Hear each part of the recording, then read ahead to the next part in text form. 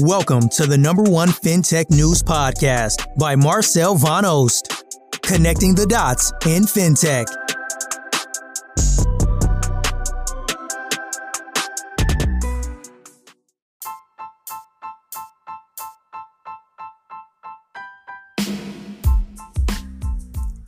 Hi, and welcome to another episode of our daily fintech podcast. The news highlight of the day is British fintech Railsr eyes sale weeks after heavily discounted fundraising. Sky News has learned that the company is working with bankers at FT Partners on a range of strategic options, including an outright sale amid growing impetus from consolidations.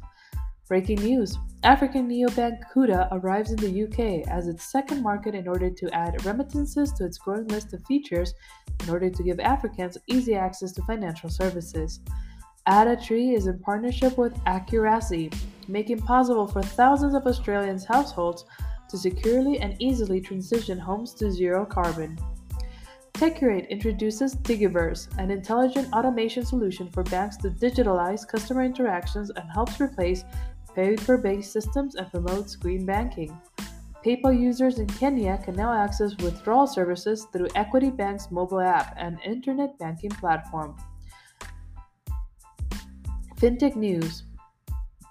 Nexi adds carbon calculator to its payment app and launches Planet Care. Atom secures an in-principle approval to operate as a major payment institution. Digital banking news. Molo launches Savings Booster to lower the cost of buy-to-let mortgages. Sacom Bank has selected Temenos Infinity to elevate its digital banking services. Tonic rolls out a new all-digital loans, Flex Loan and Big Loan. Blockchain. Nomura's crypto subsidiary plans to launch a cryptocurrency trading platform in 2023. Copper and Aon announced a $500 million of digital asset cold storage insurance cover. Partnerships. Thriday signs an exclusive banking-as-a-service agreement with Regional Australia Bank. Lightyear chooses LHV to power real-time euro payments.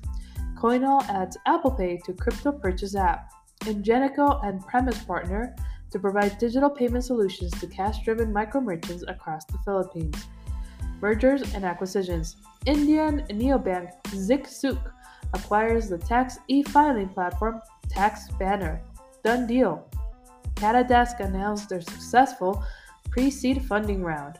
Dula raises $8 million to expand its suite of banking services.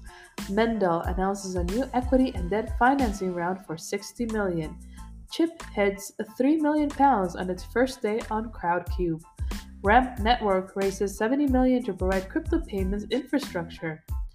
Movers and Shakers. GXS Bank Executive Director Ruben Lay will step down at the end of the year.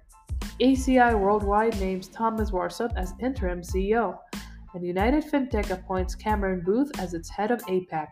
That's all the news for today. Thanks for listening. Tune in tomorrow for another daily fintech podcast.